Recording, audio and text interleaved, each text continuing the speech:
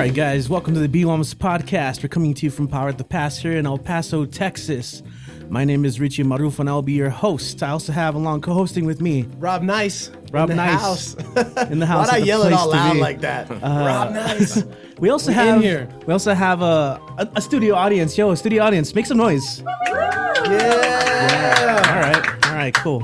Sounding good. And of course, our esteemed guests, Alife. How you doing, man? I'm great. So check it out. You're doing great. You're doing wonderful. You've been here in El Paso for a few days. Can you introduce yourselves to our listeners? All right. So my name is Seabest Alife. I'm from Connecticut. I'm co-author of the Hood Health Handbook and other books such as The Knowledge of Self Anthology and The Science of Self book.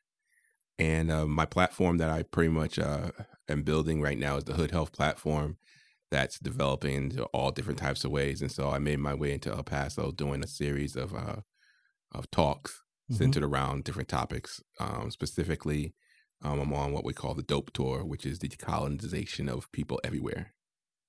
Awesome. Yeah. And you presented on Friday here at Cafe Mayapan. Yep. As part of that tour. Great, man. I want to hear a little bit of your experiences coming to El Paso, but I'm curious, how did you link up with Rob here? Or how did you guys link up? You know, it's crazy because I don't actually. So when I got off the plane this time, I pretty much have drafted, Rob and his wife as family. Mm-hmm. I saw that. You're drafted, so it's hard to kind of think back to that first moment in terms of where things was gelling. I really think that it started to gel because his wife Ruby was doing a challenge on IG. That's right. An ancestral wage challenge, and she asked me to be a part of that. And being a part of that, it kind of linked me, more in with Rob. And then once I started to know Rob, like, oh yeah, like the resonance was like perfectly there. So. Like I said, it's hard to pinpoint that one time, but yeah, they're family. So that's pretty much the reason why. Very cool, man. Yeah. I'm glad. I mean, there couldn't be two better people to link up with in town, I think. It was such a perfect fit for me, seeing that. And so it's nice to meet you. Welcome to El Paso. Welcome to the show and the podcast. Word. So for our listeners, can you tell us a little bit about what Hood Health is? Well, Hood Health is basically the platform we developed. And I say we because basically it's an ongoing entity, with everybody else who I pull into it. But it basically was a platform that I developed to address health inequalities and racial health disparities in Black and Brown communities, and to develop it as a tool to be able to basically get the message to those who needed the message. I found, and of course, that a major part of that, which is not in the title, but it can also be like hip hop and hood health. So hip hop became like a major tool for me to utilize to speak to people about particular health issues that were running rampant, in the hood, in the barrio, the reservation, all around. Typically disenfranchised communities in the United States and beyond. Right. Okay. And what kind of triggered your not really just your interest, but your kind of move towards health? Well, I mentioned in one of my talks that, I grew up, I don't want to say sickly, but I was sickly in terms of asthma. I was like on 3 different meds. I was on an inhaler, a pill, and like this nasty pink liquid medicine that I still to this day can like taste in the back of my mouth. Wow. Still lingers. Yeah, it was bad. I was the fastest boy in the hood. So like, I would have to race people. Yet I would get an asthma attack and had to go in the house later and be, out of commission for a couple of days. And so by the time I got to high school, I don't know where I heard from, but someone said something about if you cut down dairy, your asthma will be better. So I was like, oh, word. So I just cut it all the way out. And I totally was off asthma medicine because of that. And I became Allstate. Really? Yeah. Oh, wow. Yeah. So like that was kind of just like experimenting with my own body and outside of like rhetoric or anything like that. And so that kind of like, jump started, my thing in terms of just like, maybe there's something else I can do. Okay. Nice. And essentially, what kind of you saw the results for you personally. When did you realize that you can share this message of health with your community and to a point, the larger, communities around you? Well, the second phase of my my growth and development, and it was like I kind of shifted to a plant-based diet, Okay. and I knew I wanted to. Yeah, I knew I didn't want to eat like iceberg lettuce the rest of my life, and I knew I didn't want to eat like just granola and tofu. Yeah. So, I kind of took a look at like plant-based traditions that were in the Black and brown community. So like, like the Rastas around my way, they had mad Ital food and the fruits and stuff. And I was like, oh, or like, like I mentioned in my last talk, the Nation of Islam, I was like, so you're saying they're beans and it's a pie?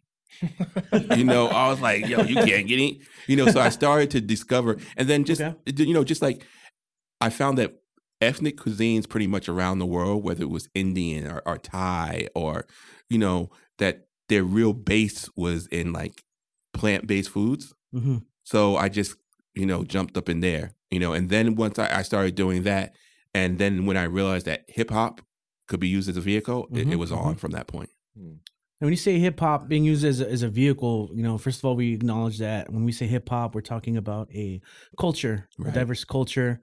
What is that? Does that mean like we can learn lessons through hip hop, or use hip hop as a vehicle, as an agent of change? Yeah, no, definitely both. I mean, for me, the first realization was that all of these diseases and illnesses and disorders that I was finding in general, I could find them reflected in hip hop. So, you could find like a Prodigy was dealing with sickle cell anemia. You can deal finding out that, Fat Joe. Yeah, Fat Joe. No, there's a little in joke, but you can find out that different people were dealing with obesity in hip hop. You can find out, people were dealing with different diabetes, different things. And so when I finished my list, I literally had someone, an MC or something from everything that was dealing with everything. So that's one way people know an artist, then that's a way to immediately connect. And then the flip side, like you said, is there are many artists who have messages, if they're not even surfaced, somewhere buried inside, their rhymes and stuff. Okay, that's interesting. If you're really listening, yeah, like mind playing tricks on you. That's some old mental health, Kendrick Lamar talks a lot about mental issues and things like that in his music, and people could dissect it and get into it. That's deep. True. And I'm glad you actually brought up mental health, because a lot of times when people don't think about the word health, like we're talking all encompassing, right? Health is not just your diet, what you're eating, it's also exercise, and then of course the mental health aspect of it, as well. What else would maybe the mental health aspect? We deal with in our second volume a lot heavily, because a lot, like you said, that's something that's really not talked about, it's not addressed, and there's a big racial health disparity in mental health, in terms of identifying specific disorders, and then also access to care for those specific disorders. There was that what do you call it?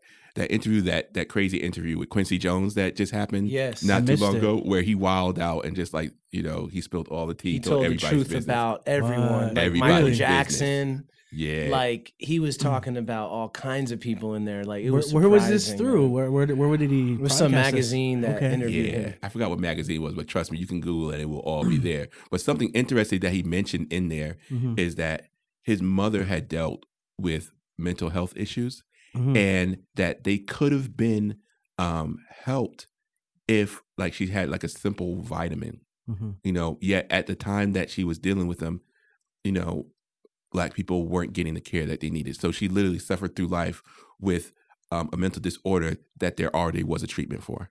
Okay. Why do you think people push back against seeking help when it comes to mental health? I mean, once you labeled, you labeled, and there's, many of us are already dealing with, just the normal grind, the 9 to 5 grind, and everything else that comes along with it within the communities that we live in. And to be labeled with a stigma of mental health, even if you're getting treatment with it, it's still a huge stigma. Yeah, absolutely. And some people, I think, don't feel comfortable going to a doctor, or they don't trust not trust that system. Yeah. You know what I mean? And that's where I could relate to it. Like, I don't know if I trust doctors. Like, I don't know if I trust this medication they're trying to give me. I mean, if you look at opioids, right? Mm-hmm. I slaughtered that word. Opioids, yeah. Like opioids. I mean, you think about, they're like the number one like killer. People get addicted to them, and they're prescribed by doctors, and so there's like a whole epidemic in that. So it's I think it's very easy to be a little untrust where right. And then also I always speak about this thing about controlling the narrative, in terms of we need to be able to tell our stories. And with the opioid crisis, up in Massachusetts, there it's so sympathetic now, what I'm saying? Oh, you have a health disorder, let us help you. And they even have rooms where you can shoot up, where you could shoot up in safety. If you reflect back, during the crack era, like people were demonized. It wasn't a health issue. It was like, you're morally a horrible person. Yeah. And so these kind of issues are some things that we talk about when we talk about racial health disparities. So like if all the energy that's being put into helping with the opioid crisis now, like imagine if that was put into place and that kind of compassion during the crack era, it might have been like a different outcome.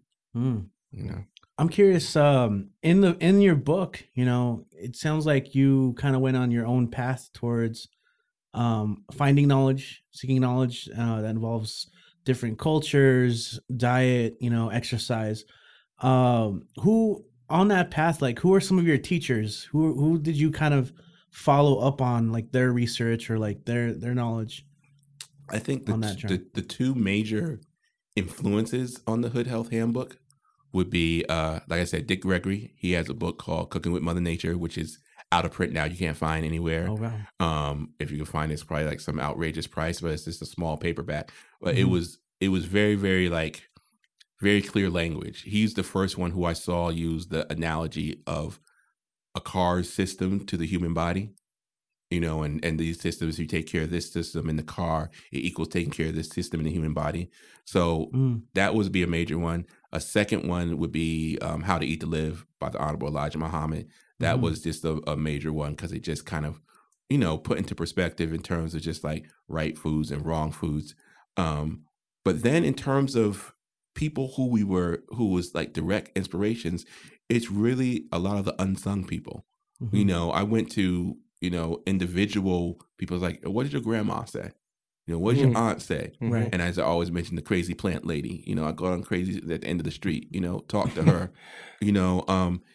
because there was a void, so there really wasn't anybody who I could go to directly and be like, get all that kind of information from, so yeah, it was a lot of like field work. Okay. And that's so important, I think, in our everyday life, in the pursuit of knowledge is to think about our sources. Yeah. So that's interesting about sources, if you don't mind me interjecting. But I was on the internet and I saw that your partner, Supreme Understanding, he posted something about how the books that y'all write are from the bottom up. You know what I mean? They're not like top down curriculums. You know what I mean? And so as an academic, I'm working at the college and I'm a teacher, and I always teach my students like, all right, well, what are your sources? Where did you find it? How do you know this person's an expert? And in the academic realm, you got to cite your sources. You got to say who said this and follow MLA style and like all that. And so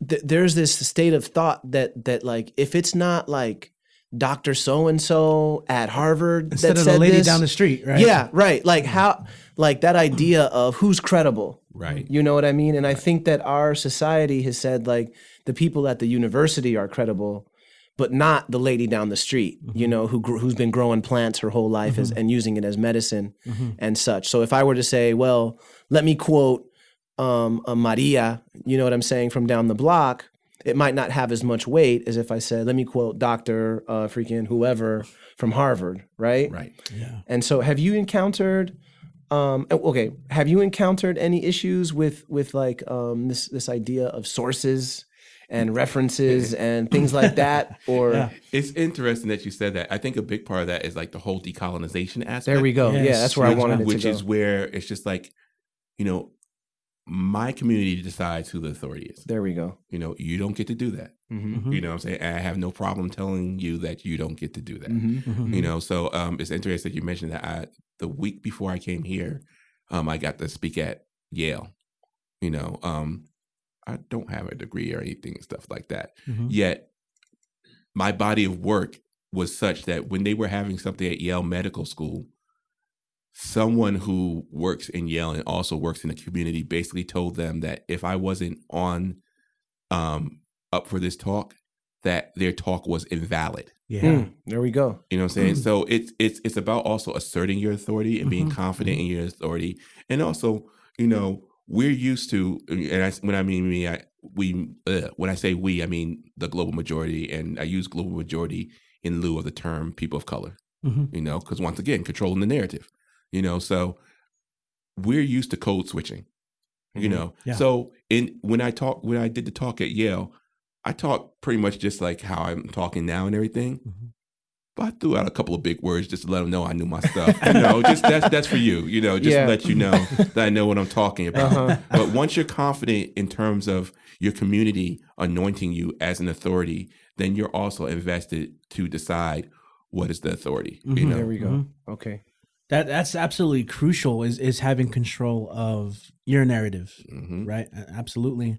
And I know I've listened a little bit of the podcast, the Hood Health podcast. You can find that also on iTunes, Apple Podcasts, Google Music, all that, and that's one of the things you mentioned in the first episode is like, this should be presentable to everyone. Right. And so you want to unmask like the whole academic language of it all, give a wink to the audience when you're speaking, but, just like really plain speak. As simple as it is, and that, I think a little bit of that is just, I like this term, the global majority. No, it's like I said, it's important because it impacts a lot of stuff and it reframes a lot of stuff, and it centers you again. That's right. It centers the work that we're doing and who we are again. Because if you're constantly referring to yourself as a minority, if you're constantly referring to yourself as marginalized, then you adopt those identities. Interesting. But when I'm part of the global majority, then I resonate with what's happening over in Haiti. I resonate what's happening over in Thailand. I resonate what's happening over in New Zealand. And the common struggle becomes a stronger, struggle. There's power in that. This is what Angela Davis was talking about when she went to UTEP recently. And it was during Black History Month. And she said that she doesn't use the term African American. She uses the term Black because Blackness is found not just here, but everywhere. You know what I'm saying? In Colombia, in Dominican Republic, in Jamaica, in all the countries, and so to just say African American is very limiting when in fact, Black people are everywhere. You know what I'm saying? And it goes beyond just what we think is America, there's South America. So do they get to celebrate? You know what I mean? Exactly. There's Central America. What about them? Are they included? You know what I mean? So when she says Black history, she's talking about all of us, everybody on the globe, not just these people, Right. Yeah. Right. Very important. So kind of addressing the nature of language to shape, really inform our realities, right, is something important to kind of consider in this role of decolonization. What else? What are other aspects of decolonization of people everywhere that I think people should recognize? That our ancestors didn't do everything right. Sometimes we fall into the trap of just worshiping our ancestors instead of critically analyzing, the best parts that they have to give. And I think that that's important because many things that are traditions, doesn't necessarily mean that they're part of our ancestral lineage. For instance, a tradition in your family could have just started with your grandmother, yet that doesn't mean that it's, it informs our reality now or something that we need to utilize now, so that's important. And also it's important to understand that literally, in the literal sense, genetically, you are your ancestor, meaning that the genetic material that makes up your body passed down through your mother and your father and everything. So you're actually the same genetic material, just in a different time and space. And so instead of getting into the trap of worshiping your ancestors, you take upon the role of understanding that you have those same abilities and the same responsibility to act in the here and now with that same kind of urgency and agency. Yeah. Wow. I'm gonna say on that one a little bit. That's powerful. And I think some of the presentations that were part of your presentation on Friday at Mayapan kind of spoke a little bit to that as well. I imagine kind of bringing the ancestral into the present, right? With agency, being able to be in control of our habits, our choices. Right. There's something in the book that you talk about that really hit me hard, which was thinking about the slave health deficit, and how, like, you mentioned, I believe it was on the Soul Power podcast, that we have foods that we consider our comfort food, like soul food, right? But we don't know the history or the origin of soul food, or why is it here. And what I learned from you was that what we consider soul food, today is really the slave master's leftovers, because the slave master had the good cuts, the top pick, the first pick of the food, of the meat, of the whatever it was, right? The best ingredient. And so the slave got the leftovers. And because we're genius people, the global majority is genius, we made that nasty leftovers, taste good, like chicken feet, you know what I mean? And like, or in our side of the world over here, we have a lengua, or pig's feet, or these kind of things, right? Tripitas, what they make tacos out here with like tripe, you know what I mean? Yeah. And we make it taste good through different things, but it's not healthy, And so it explains how certain people have high cholesterol, diabetes, blood pressure issues, and things, because we're still eating the slave master's leftovers. Right. And even another level, though. See, what is traditionally presented as soul food today is a media invention from the 60s. Enslaved Africans were not eating fried food 3 times a day. It just wasn't happening. Right. We weren't eating that much meat 3 times a day because you didn't have that much meat. Like I told you, my father was born in 1922. He passed in 2013 at the age of 93. And he would tell me, like, we didn't eat this much meat because meat was expensive. So the modern restaurants that serve slave food, that serve soul food all the time, like I said, it's a modern invention, it's a modern idea, so that you can actually sell the cuisine, and make cookbooks and things like that. And unfortunately, it also got caught up even in the whole Black is beautiful movement and stuff like that. So arts movement and stuff. So it became like, we're going to hold on to our cuisine as a means of identity, when in reality it's not the real cuisine. Because if you really want to talk about it, the way that a lot of enslaved Blacks ate during that era, a lot of us would be repulsed by it. Like, we're talking about eating raccoon, we talking about eating squirrel, we talking about eating possum. Your average person who, will be okay with eating ribs and bacon, they ain't going to eat no coon. They're not going to eat no possum. Yeah. So, yeah, no, it's definitely different. Man. Wow. And so there's that section in the book. You can find it on Amazon. Who would you say, like, who should read your book? Who's your audience? everybody needs the book. That's right. Everybody needs the book because you need to be informed, even if you aren't from the hood, even if you're not from the barrio, even if you're not from the reservation, even if you're of the white upper percent, you need to read the book because you also need to understand reference points. Okay. Meaning, when I spoke to the group at Yale, I was speaking to a group of nurses at Yale Medical School. I was telling them that they need to be informed about this stuff because historically, there's a different type of relationship between someone who is like a medical person and someone from the hood.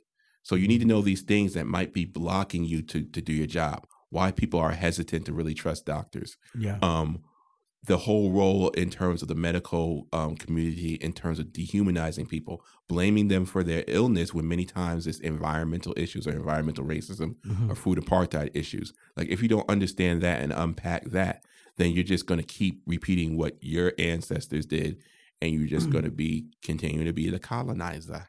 And you don't want to be the colonizer. That's how systems keep reproducing themselves, is people kind of falling into the same habits, routines without looking into the system, that kind of keeps up. You're talking about environmental racism a little bit here. Can you speak a little bit about that? Man, it's El Paso, yo. Yeah. So that's one of the questions I wanted to ask, is since you've been in town, what kind of issues have you kind of noticed being around? In all honesty, when I get back home, I'm going to have to take a moment to decompress and the process. I'm a big sci-fi person.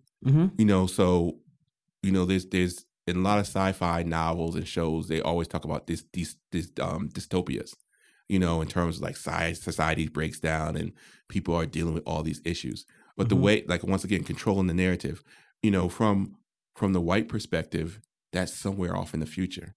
But these are the things that Black and brown people are dealing with, this reality right here, right now. I tell people that, I can go to any town, and if you show me where your refineries are, where your big factories are, and all that kind of stuff, I can guarantee you who's living next to them. Exactly. So when I was able to do the toxic tour in the neighborhood of Chamizal. Okay. Because my friend just right down the street here. Yeah. We practiced this. We good for that. And my mind was blown. I mean, like I've dealt with environmental racism issues in my own neighborhood that I grew up in. But to really, really see like to the level that it was here, it just like blew my mind. I would urge anyone who wants to know more about it, who's from El Paso, to go and take that tour like as soon as possible. Yeah. This is organized by the Familias Unidas del Chamizal. And so they're organizers from the neighborhood who are defending their neighborhood against this they want to implement like a truck stop. Yeah, right? They're defending the neighborhood from decisions that the city is making to make their living standards worse than it already is. Like if you go into this neighborhood, I'm telling you, like there's one apartment complex where people still live and windows are boarded up. The playground is right by a metal dump, like a metal refining. It looks like a dump. Like they're huge mountains of metal scraps. And it's right by a kid's playground, separated by a thin little wall and a fence. And when I went on the toxic tour, I took my son and I didn't realize like where we were going, you know what I mean? And he wanted to play at the playground. And I was like, yo, Papi, you can't play at this playground. This is not like the playground was boarded up, but kid, you know what I mean? Like it looks like an abandoned, it looks like Mad Max, like a Mad Max, like, you know what I'm saying? And the freeway, the international freeway, the border freeway, like the border bridge is right over the neighborhood. All the trucks are idling there all day long, and now the city, they want to put a school bus hub right there at Bowie High School. And the data has shown that when they bring this school bus hub here and have those buses idle all day, it's going to equal that the kids at this school smoke, 21 cigarettes a day. Yeah. Being there. You know what I'm saying? It equals 21 cigarettes for that kid, who's going to that school. Yeah. And so when we see people out there protesting, it's like, you think they want to be out there? Like, do you think they want to be out there like in the street, in the heat, in the sun, like holding up signs on the side of the freeway. They shouldn't have to be. No. You know what I mean? And so these are the defenders of the neighborhood that are doing it here. That you're not going to see them on TV. You're not going to hear them like, and you know what I mean. They're not going to get the notoriety, but they're there, and they're letting people know that they're there through things like the Toxic Tour, through their protests, and I wouldn't even call it protest. They're just defenders of the neighborhood. You know what I mean? And so that's deep, man. And I didn't know it was to that level. And I was living here. You know. Yeah, it's crazy. And really how easily, people let that slide. Yeah. Right. And so that's why we need the defenders. Mm-hmm. Right. And they also need us. Yes. Because the kind of ethic of colonization is that what do? You have to dehumanize the other. Mm-hmm. So like it's important for us to, whenever we have a platform, to magnify their voices. There we go. You know what I'm saying? Because these aren't just, we can put a title on them in terms of even like protesters or defenders, but these are women. These are children. Yeah. These are families. This is a whole community, whose just sheer existence is being assaulted literally by chemical, biological, nutritional warfare. And that's evil. And, Rod was talking about, that the data has shown, all this stuff is. Yet, even with that, it's like, I don't need no data. Yeah. Your common sense, if you go there and see it, and you see the refinery on this side of the street and the elementary school across this side of the street, those who are promoting that that's okay, their children would never, ever. They wouldn't have their kids go there. Right. So I don't want to debate that with them. You know what I'm saying? Like it gets me even more frustrated. It's like you're going to look in my face and trying to rationalize like, oh, it's not that bad or anything. But like I said, whenever we have a platform, it's important to magnify their voice because they're out there literally like fighting for their lives. Mm-hmm. Yeah. It's third world. It's like we're in the United States and we're like supposed to be like advanced and all this stuff. But you go to this hood, to that little spot, that little neighborhood right there, it's on some, I don't want to disrespect anyone living there because it's not their fault. You know what I mean? Mm-hmm, mm-hmm. It's like that on purpose. That's how it's been set up to be, and I thought I was hood and I'm there at the spot, like telling my son, like, you can't play here. Like, this is not, I'm there. Like the metal plant, you could smell the metal in the air. You know what I mean? And if you have fillings, you could feel it in your fillings. Like, you know what I'm saying? And those mounds are just, it's like, the wind is blowing. Right. There's metal particles and we're inhaling it. At the end of the day, it ain't right. Yeah. It's called the silver refining plant or something like that. Silver refining plant. They got grandfathered in. It's illegal now to have a plant like that in a neighborhood. But because they were there before this law was made, then, you know what I'm saying, they're allowed to be there still, but nobody, like on the west side, is dealing with something like this. Like the Coronado High School kids, they would never are not having to deal with a bus hub. Approve the bus hub in that region. Right. In that all those little right. sides of town, they don't have to worry about that stuff, Yeah. And my bad. And I'm getting amped up now. I didn't mean to get amped up. Yo, I got amped up out of nowhere. You gotta get amped up about that stuff. To. But what people will say, like, oh, well, I didn't know this was a problem. I didn't know. How come those protesters don't have a Facebook page? How come they're not on Instagram and blah, blah? I'm like, yo, they're in the street with signs. They're at the city hall. Right. Who's going to have time to be on social media? You know what I mean? And that's chiming into what you were saying. We got the podcast. Right. We went on the Toxic Tour and we're airing it. You know what I'm saying? And we're letting you know. Right now, you're listening to this. That's what we're doing. And so Right. Wow.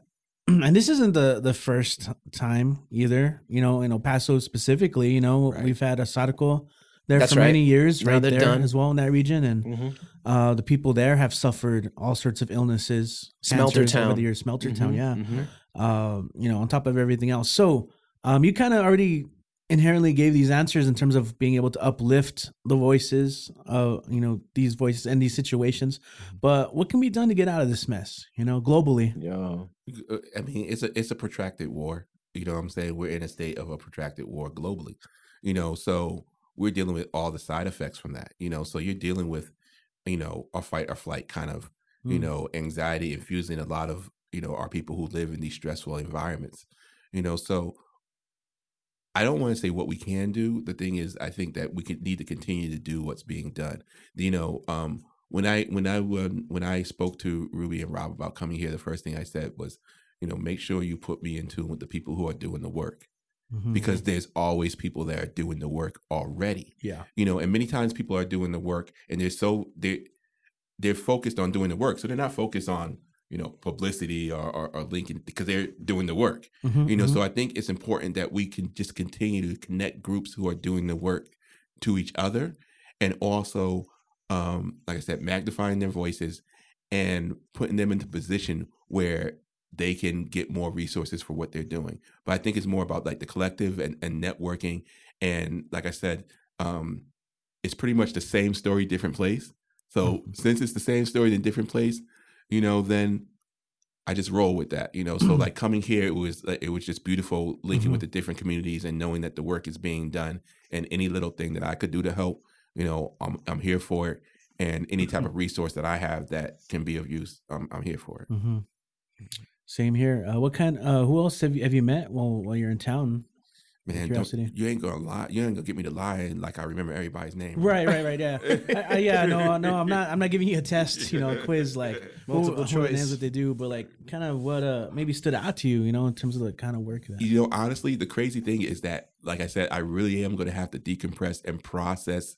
A lot of people are real good on social media, like going live and like putting their pictures up as things happening. I'm the person that has to like take the pictures, take the video, and then just like later, I post something like 2 weeks later. But what has been very, very that has stood out to me very, very strongly has been the powerful women who are leading a lot of these movements. A lot of women of Mexican descent who are just like at the forefront and don't take like they don't take any junk, and that junk to me is like bad impressive, and like to see women from the global majority to be able to have the space to do what they do, because that's the other thing about decolonizing. It's not just about eating certain types of food and wearing certain types of clothes. It's also about adopting certain of the means of organizing and ethics of our ancestral lineages. So the place of, so it's funny, like in the context of America, you kind of have to, you frame out and actually like develop feminism, yet when you look in like a lot of our ancestral traditions, like women always had an important spot. So it's not like developing something new. It's just allowing them to have their space to do what they need to do. And they get busy. Yeah. They get busy. Absolutely. Much love to our community, man. It's a special place we live. And a lot of people who live here don't know a lot about what's going on with all the organizing and the, the energy that's being put into defending and protecting the people and culture and community and all of that. It's crazy. Talking about space for women to build. My wife recently went to Chiapas to a all women's conference, and men were not allowed in the conference. It was organized by Zapatista women, and they're the ones who organized the whole thing, right? They held it down, and she showed me some videos, and at first I was like, oh, what, men can't go? Like, what, like, I want to go. I want to like be with the Zapatistas too, and then, but I trust like whatever she needs to do, she's going to do it, and good, I support her. And so she showed me some video, and it was really interesting because one of the Zapatista women was giving her welcome speech. And she said the reason she made it, the reason they, not she, but they made it women only was so that they could be free from the gaze of men. And it doesn't matter if they're good men or bad men. They needed to have a space free from the gaze of men, and that hit me because I know what they're talking about. You know what I mean? Like, I know what that means. And if I was a woman, sometimes I think about it. I have sisters and stuff, and I know how dudes are, and I wonder, like, you were talking about creating safe spaces, and like how safe can a woman be when you know how men are? You know what I'm saying? And these kind of things. And so that really hit me, and I learned from it, you know, and I let my ego like let it go. You know what I'm saying? Because it doesn't have to do with me. Like it does, but it doesn't. Like I don't need to be there. I need to let her do her thing with her peoples. You know what I'm saying? And let them build. And you were talking about today, Alife, about giving people a space to have that safety to build with who they need to build with. Right. You know, and I think that's really important. Yeah, safe space equals sacred space. You know, and it's important whether it is, you know, have a space for, you know, particular ethnic groups, whether it's for, you know, the global majority as a whole, whether it's for women. It's important for them to have that space to do the things that in all traditional, you know, societies as a global majority, we've always had space that was centered around, you know, women or men or the hunter or the blacksmith. You know, there were certain talks that happened in those spaces that wasn't for everybody. And I'm okay with that. You know, it's interesting though, you know, that people really, you know, sometimes really want to like disintegrate that space.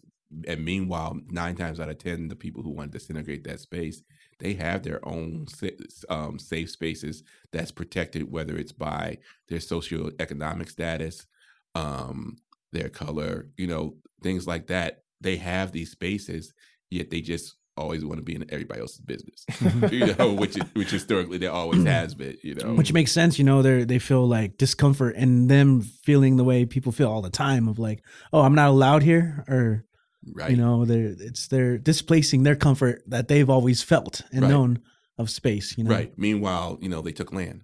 Yeah. Right. You know what I'm saying? You know, you took land. Not only did they take land, now they're trying to like tell people don't come here. Right. After the ones who came here from somewhere else and took it. You know what I'm saying? How that works, you know? Like the audacity. I still can't wrap my. It's like, let me close the door behind us. You know what I mean? Like, all right, we got here. All right, let's close the door. That's crazy to me. Damn. Even if people were here already too. Already people been who here. were already here before them too. Still like, been here. You know what? That reminds me of what you said the other day. You were talking about how colonizers and these people, they came from other places, right? And they like to think that it was their strength or their ingenious tactics, right, that allowed them to like come over and take over something or take some land, or like the people who went into other countries and stuff and intellectually superior. Right. But you broke it down that it wasn't necessarily that. Oh yeah, not in the Americas. Definitely, it wasn't that. Tell us, break that down. Once again, controlling the narrative. You know, they write their own mythology. You know, and so their mythology is that they left to seek freedom in a new land that was waiting for them, and that they tamed the land and made this land great. You know, yet the reality of that is that the first, you know, groups of people who left England, you know, they were parts of cults, for lack of a better term. I could refer to them as, you know, a particular Christian sect or denomination. Yet the reality is that in Europe at the time, in England, they were looking at them as cults, which is why they're like, yo, get out of here. Yeah. You know, and then even going back to the conquistadors and everything, you know, it's always put, you know, like their superior technology and everything conquered the natives, you know, like in terms of the Incas and, you know, the Aztecs and everything. But the reality is there's a book called Gun, Germs, and Steel, and it talks about how before, you know, Pizarro and all the rest of the conquistadors, before they got inland to the empires, that already the diseases that were being brought by Europeans had already infiltrated the continent. So when they came upon the cities, you know, they were going through like health crisis, you know. So yeah, it's easy when the whole population is, you know, suffering a disease that they have no immunity against, you know, to conquer them. But then you rewrite the story that, you know, you faced all these armies and, you know, you had your superior technology. You know how the gun muskets were back then. It's like one shot. You got to try to. You weren't killing mad people with your gun, dude. It wasn't happening. You know. And another interesting thing about Guns, Germs, and Steel is that it actually postulates why that was, in terms of why Europeans at that time were literally biological weapons. if you notice in Europe, the rest of the world, the concentration of domesticated animals is in Europe. The rest of the world is the concentration or distribution of domesticated plants.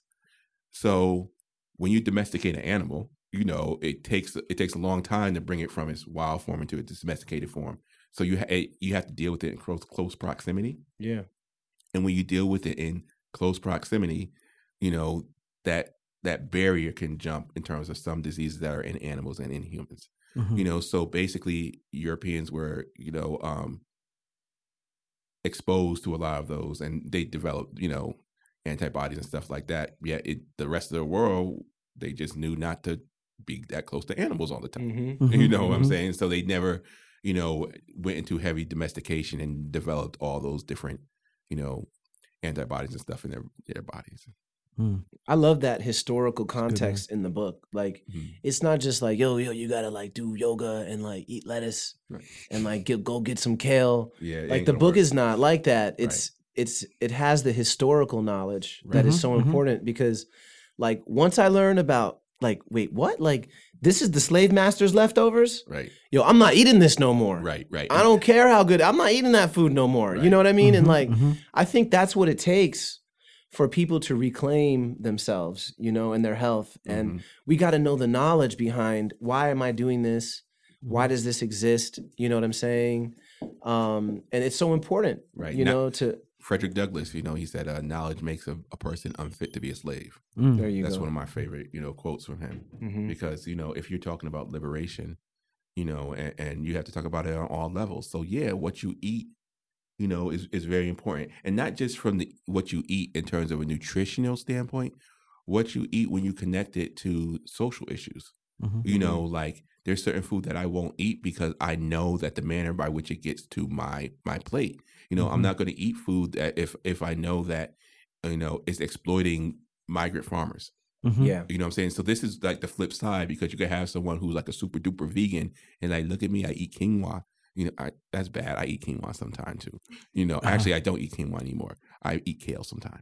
But like, the reality is that quinoa is the main source of food for particular nations in Peru, and they can't even eat it anymore because now it's being classified as a superfood now, and so people in America it's like all want it so much, so the price has gone up for it, and they make more money, to corporation makes more money to ship it out, and the people can't even afford to eat their ancestral food. Right. Wow. So I can't be part of that. This happened in Mexico too with corn. Right. Like even avocados too. Yeah. US, like we grow so much corn here. We don't know what to do with it. Right. It's in everything. Yep. It's in soda. It's in cereal. You know what I mean? It's in everywhere. We're feeding it to animals that are not supposed to eat corn, like cows that are getting E. coli because of it. And if you know anything about business and supply and demand, when you have so much of a product, when it's abundant, the cost of that product goes down. So we're really good at growing corn in the industrial farming. Right. And I'm not meaning good as in good like, oh, this is great. I mean, like they're efficient at growing a lot of corn. And so what happens is with the passage of NAFTA, now we're able to trade with Mexico and dump all that U.S. grown corn on Mexico. And now the farmer in Mexico who's been growing corn, who that's what he or she does, now they can't compete with the cost of U.S. corn. Right. And so if you're my neighbor and I'm growing corn, you ain't going to buy from me. Right. You're going to buy the more affordable corn. Exactly. You know what I mean? Wow. And so now I'm out of a job. I'm out of a career. And now I got to go to the United States and be a field hand or a migrant worker. Right. And then it goes deeper.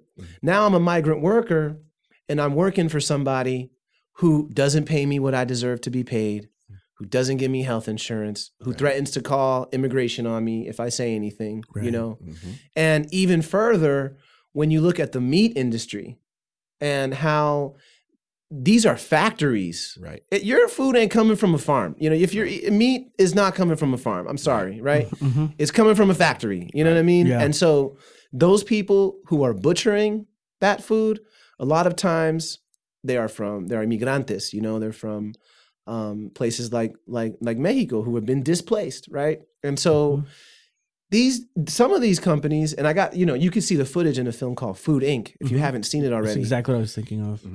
Some of these companies will advertise the business, advertise the work in Mexico, bust these people into work, you know, let them live. They have like trailer homes and stuff, right? And then they're working there for a certain amount of time. Then they call immigration on them before payday and they get deported. Yep. This is modern day slave labor. You know what I mean? I don't know if the government's been cracking down in recent years since that film came out, but and I don't, probably not. I don't have no faith in it. They probably not. But that's an example of, this is modern slavery, and going to what you said about that displacement and you know, that damn, it's all over the place. And man. then it's also crazy. another level to that, you know, because there's more levels. Yeah, and also all the levels. If you ever see this short films on YouTube, but The Matrix.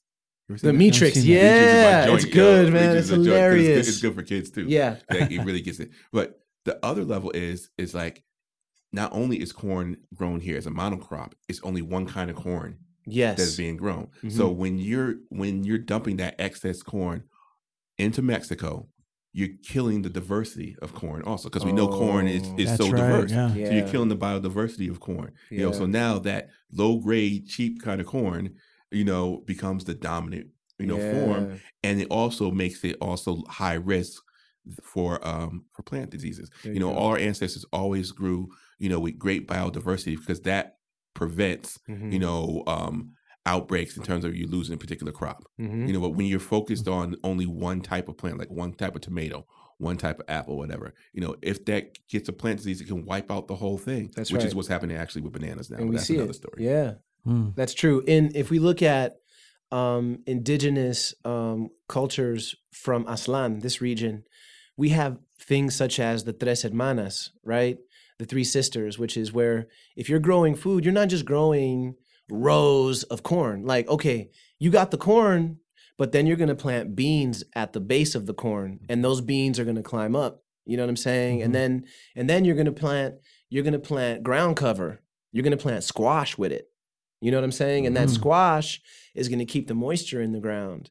And the makeup of these plants, the nutrients that go into the ground, like, you're not extracting just one type of nutrient from the soil now, right? And in fact, we're building the soil with planting more than one crop together, you know?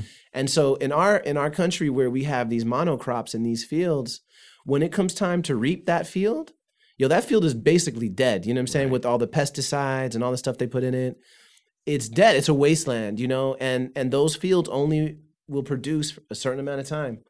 And then till they have to go acquire more land or go, you know, continue this destruction over and over again, you know? And we're not even getting into the genetically modified stuff. And I'm going to shut up because I want to hear more from you, Alife. You know what I'm saying? Yo, go crazy. You know, we're not even getting into that genetically modified foods and things, but that's a whole nother issue. I think you have something about it in here. Yeah, in the Hood Health Handbook. I got it all in there. And the thing is, it's network. You know, as things come along, as news goes along, we want to share that. So check out the Hood Health Network. Where can people follow that?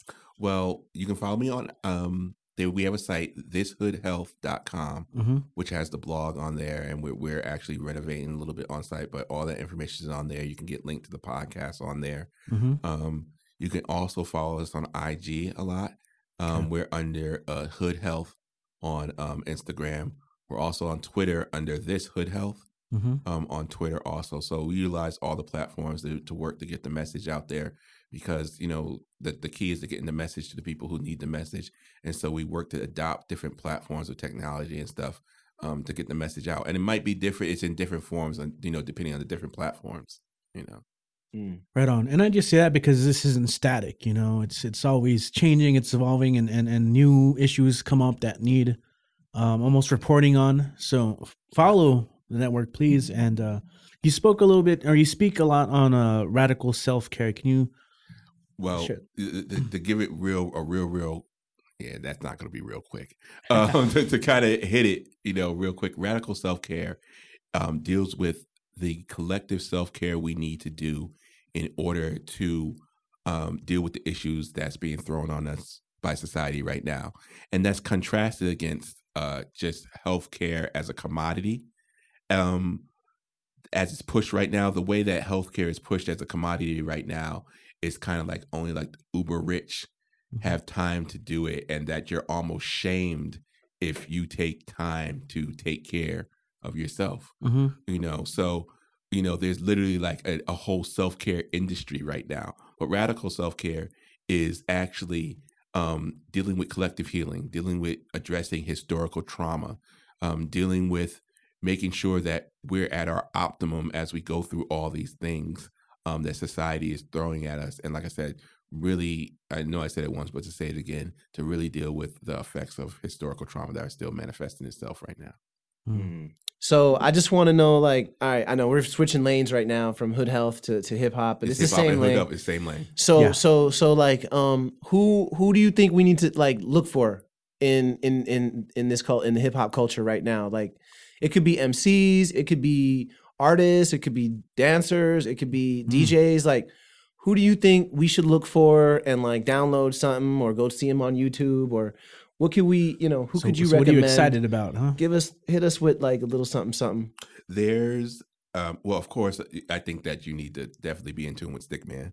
Stickman from Dead Prez. Yeah, Dead Prez. He has his workout album, which is incredible, and stuff that he's been doing, and just he's about talking the talk and walking the walk. It's not just something that he says, in his rhymes. He's actually his whole lifestyle is infused with, stepping his game up, physically and mentally. He's in the book. He wrote a piece in the book, right? He wrote a piece in the Hood Health. Okay. I think that everybody, we talked about the 4 elements of hip hop. I think that it's important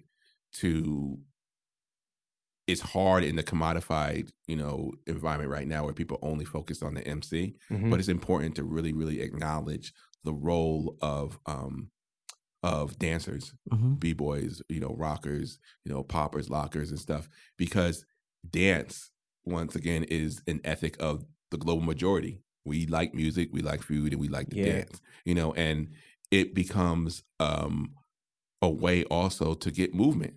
So someone who's a dancer, a lot of these dances were literally street dances. They weren't given like ballrooms or things like that. They literally went to the street and danced. And so we need to bring that back to center that once again. So find your favorite dancer, go take a class, get some movement going on in your body. If you're an MC, take it to the next level. Can you say your rhyme and dance? Are you Big Daddy Kane? Oh, what I'm saying? Like those skill levels of breath control and things like that are important. You can listen to certain MCs and know and realize like, they have crazy breath control. So that's a whole another level.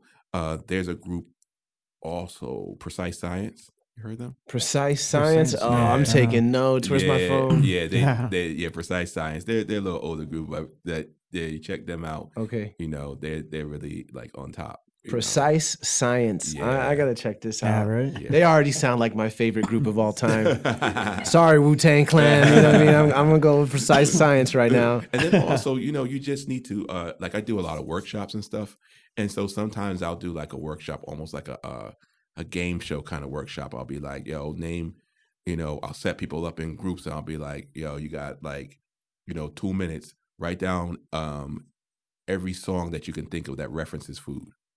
Write down every song that references mental health.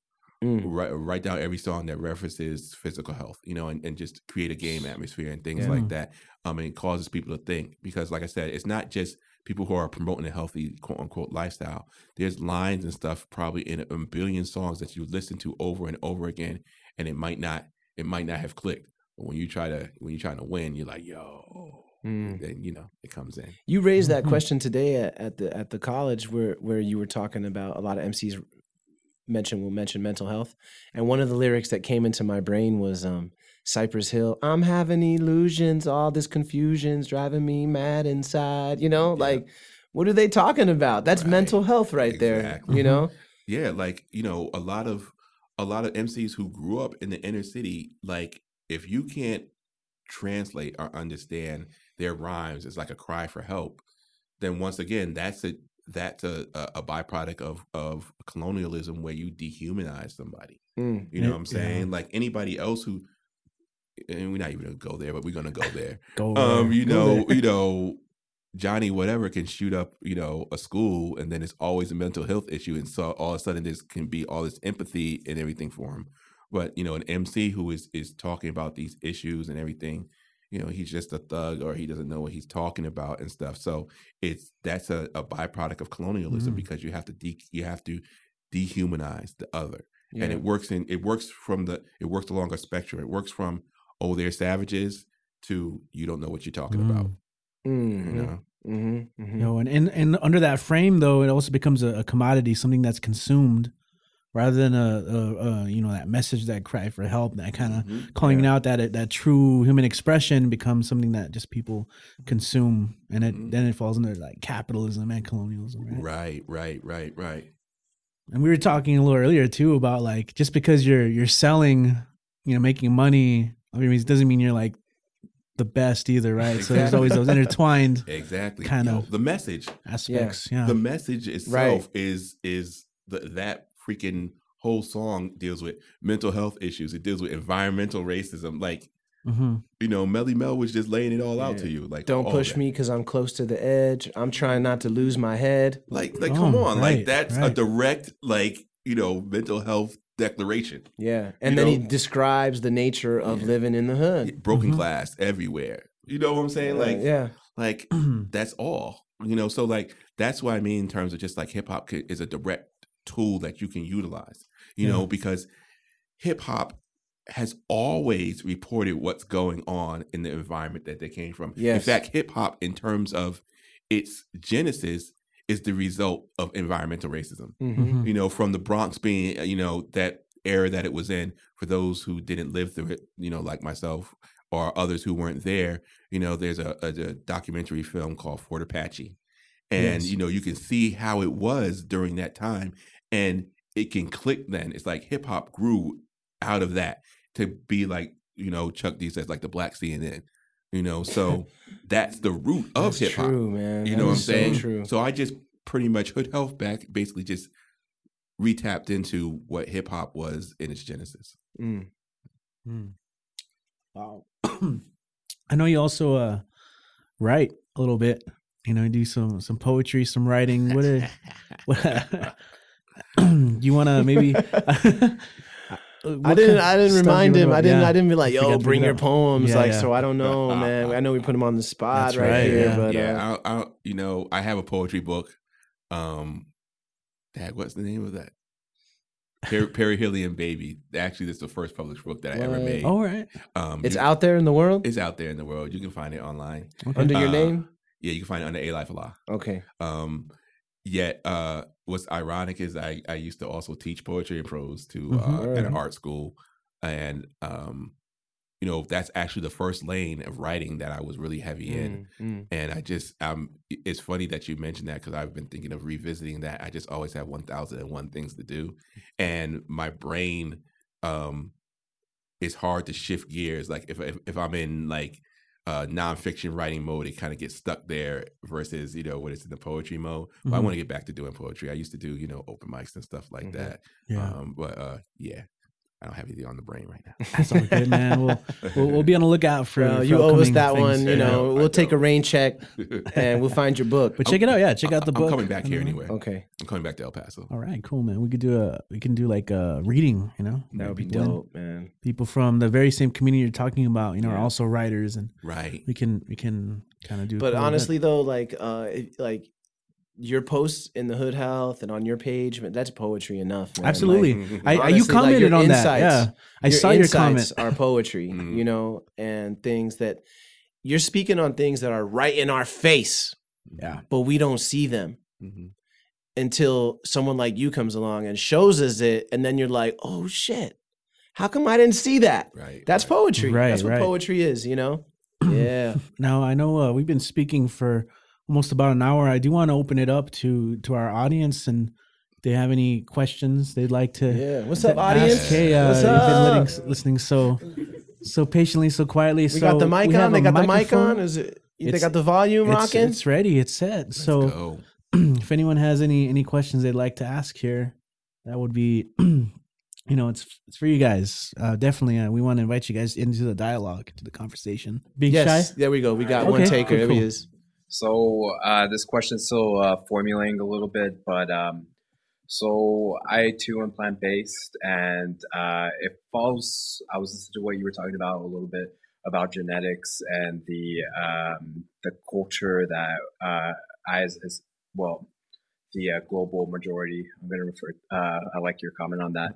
I want to get your thoughts and aspects a little bit more about how like a plant based diet fits more into the like native culture and what you have to say about that.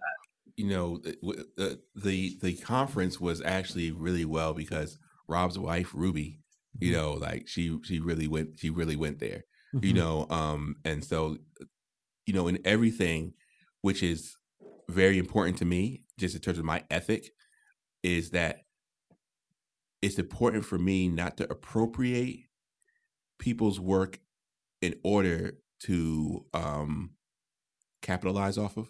So when I do things, I like to defer to people, meaning like I want to make sure that people understand the path that I took in order to get my information. So it's very important to me to mention that in this area, you guys are fortunate to have someone like Rob's wife Ruby, who definitely centers talks and things around that.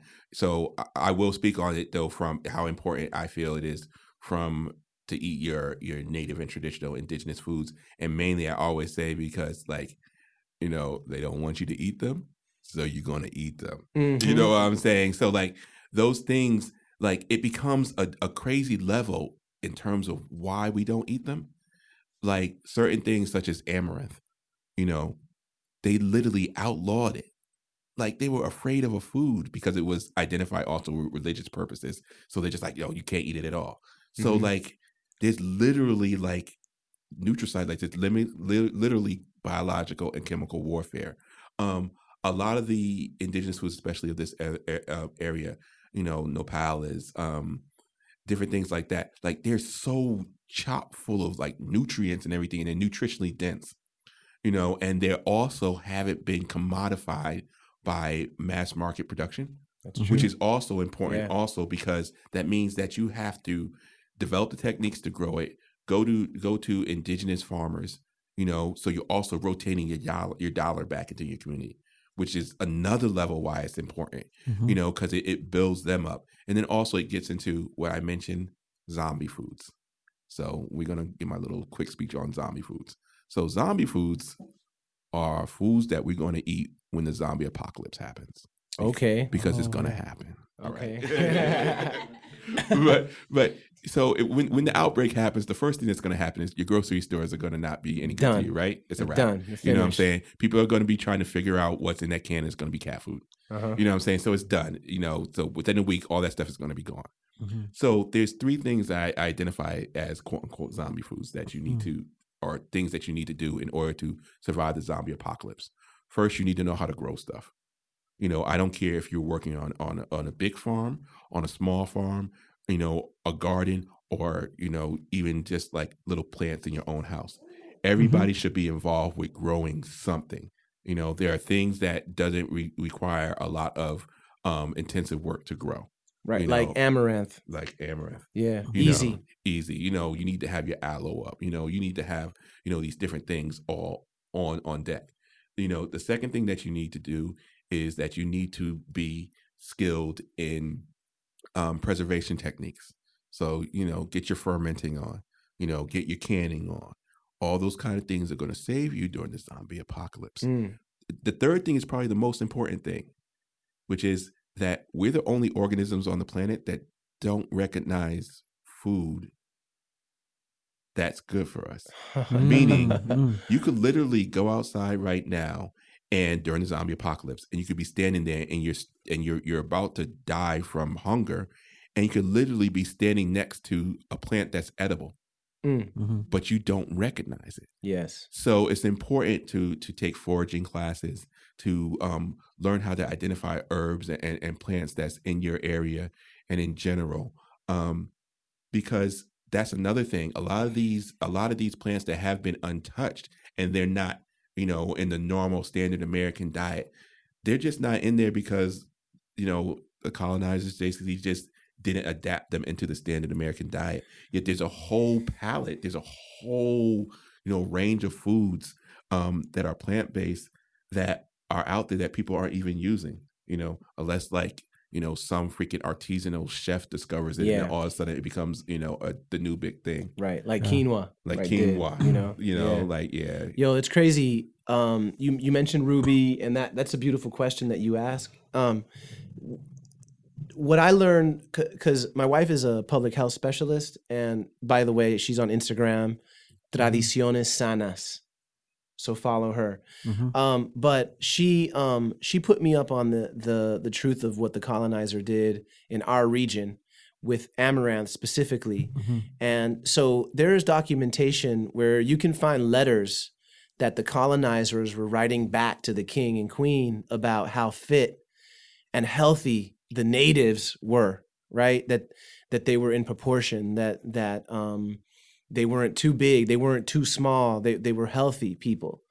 And they did the science, they did the math to it, and realized, well, why are they healthy?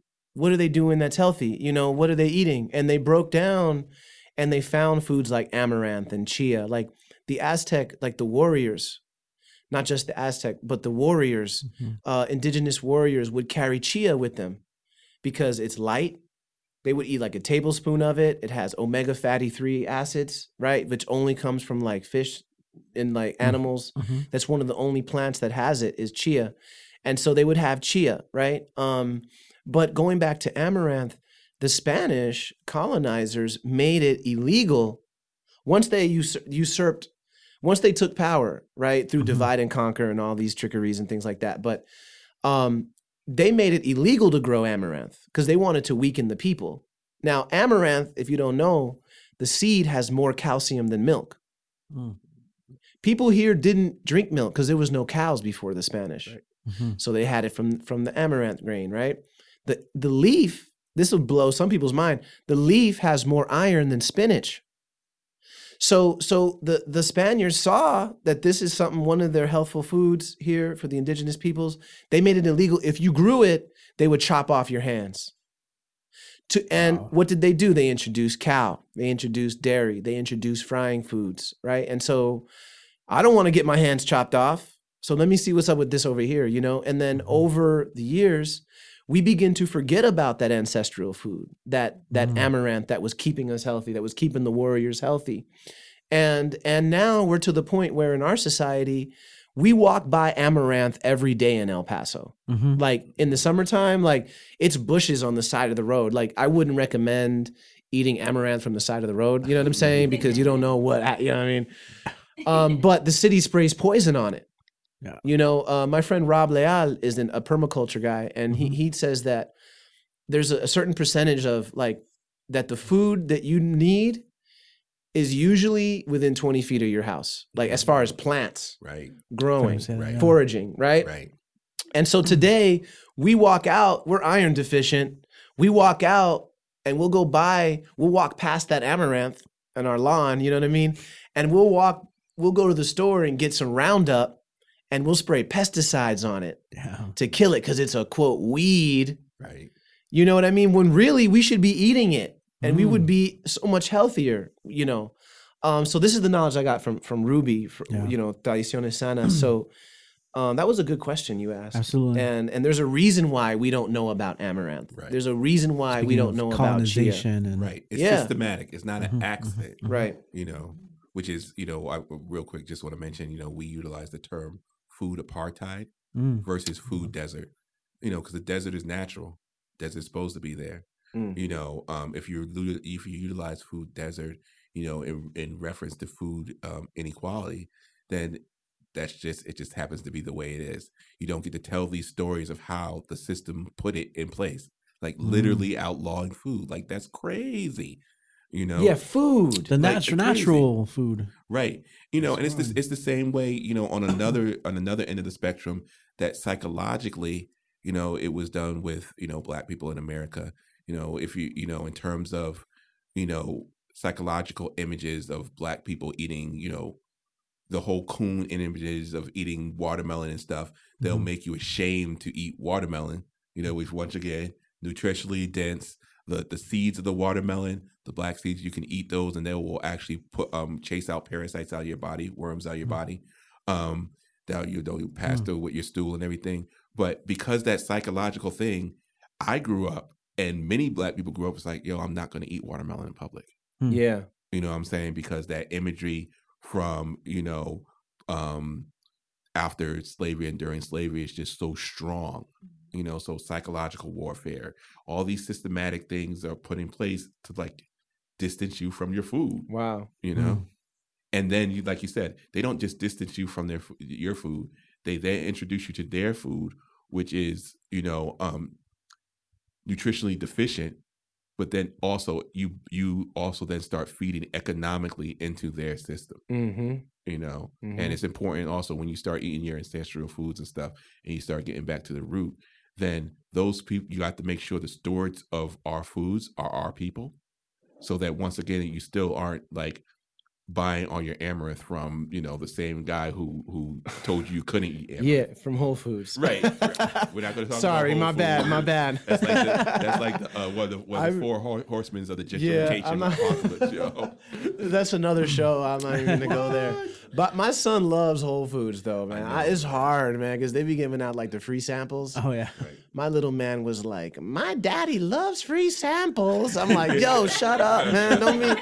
Come on, don't say that out loud. You can't stop. You're him, the reason. man. Yeah, he said something. He's 3, so I forgive him. Well, but it's good to be conscious of things. For sure. And then you can make an educated decision for yourself and you know what is what. It's not just about like, yeah. That's really what it's coming down to. Check out the handbook, volumes 1, volume 2. Follow the networks, please. Yo, I'm going to give a book away right now. Can we give a book away? Let's give a book away. For sure. You know who I'm going to give a book to? I don't know who. I'm going to give a book to the only homie who asked a question. You know what I'm saying? Yes. Right. This book right here, let me tell Check you something out. right here. The Hood Health Handbook, Volume 1, Seabest Alife Allah, Supreme Understanding. If you don't know about Supreme Understanding, dude is deep, man. He's a character. He's a character.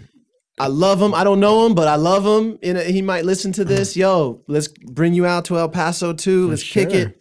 And authors in here, long list of authors. They got Ghostface Killah, who wrote an article, Stickman.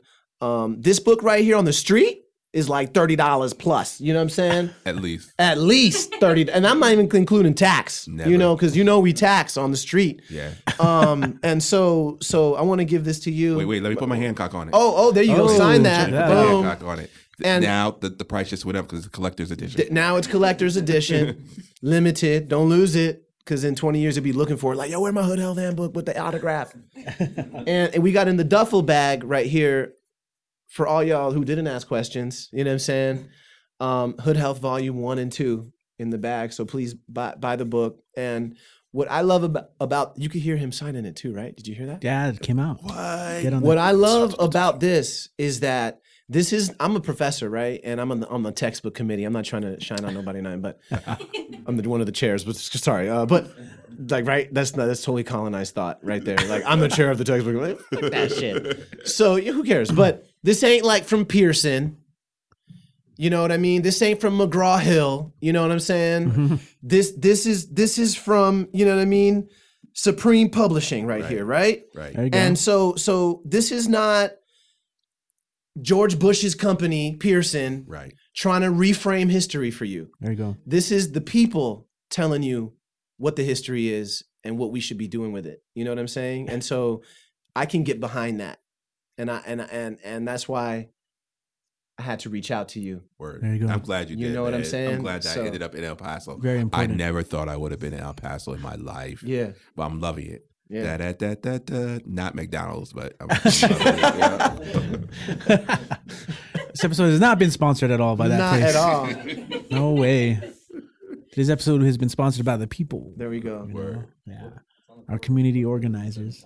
What'd you say? What? It's on the book, but it doesn't say McDonald's if you look at it. No, it doesn't. Huh? No. Right on, This is man. good, man. Peace. Yeah, I dig that. Anyway, thanks for coming in. Follow the networks, please. Thank you so much. One more time. In. What are the Instagrams and all that? Yeah. Let's go to the website. One more time. The website is thishoodhealth.com. And the IG, the Instagram is just at Hood Health. It's just Hood Health. The Twitter is This Hood Health. Did I miss something? Oh, did I get the website? You're good. Yeah, you got the website. I got the website, the Twitter, the IG. Boom. All right, and I think check out the podcasts. Oh yeah, the podcast and everything you can check through the website. It'll all be linked through there. So yeah, cool. And like I said, if you got questions or anything, you can hit me up and you can get in contact with me, and we'll do it. Very cool, very cool. So we're gonna just kind of hang out, chill out. We got our audience here again. Thank you so much for sitting in, guys. This is the Being Moms podcast. Looking forward to that. We are going to have Ruby on a future episode as well as Rob Lal. We have to get them on because they have so much knowledge that's important. Guys, share this episode if you liked it. Just give us a rating. Share along with your friends. This is knowledge, and it's just really the tip of the surface. So much more. Far and wide. Share it far and wide. Cool. Right. Thank you guys for listening in. Peace. Thank you. Hey. Bye. Thank you.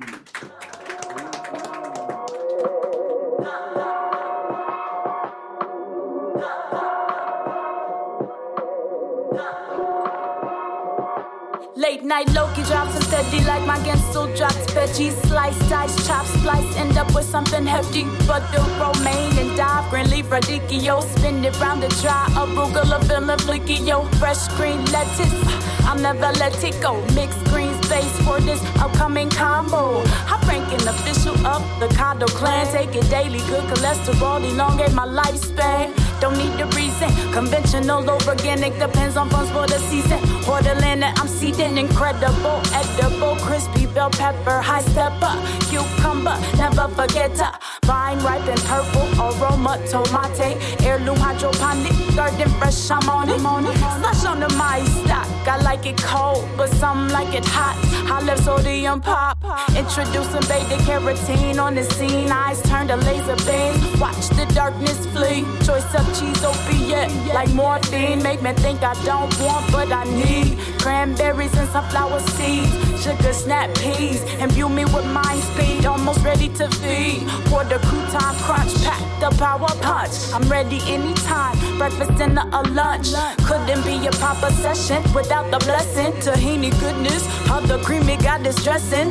Ayurvedic color medicine, culinary Bedouin. Health is wealth is when. Take stock in my food technique, never lose. You can always have your salad and eat it too. You can always have your salad and eat it too. Love, music and salad, the best things in life. Love, music and salad, the best things in life. Love, music and salad, the best things in life. Love, music and salad, the best things in life. The salad, the salad, the salad, the salad, the salad, the salad, the salad, the salad, the salad, the salad, the salad, the salad, the salad, the salad, the salad.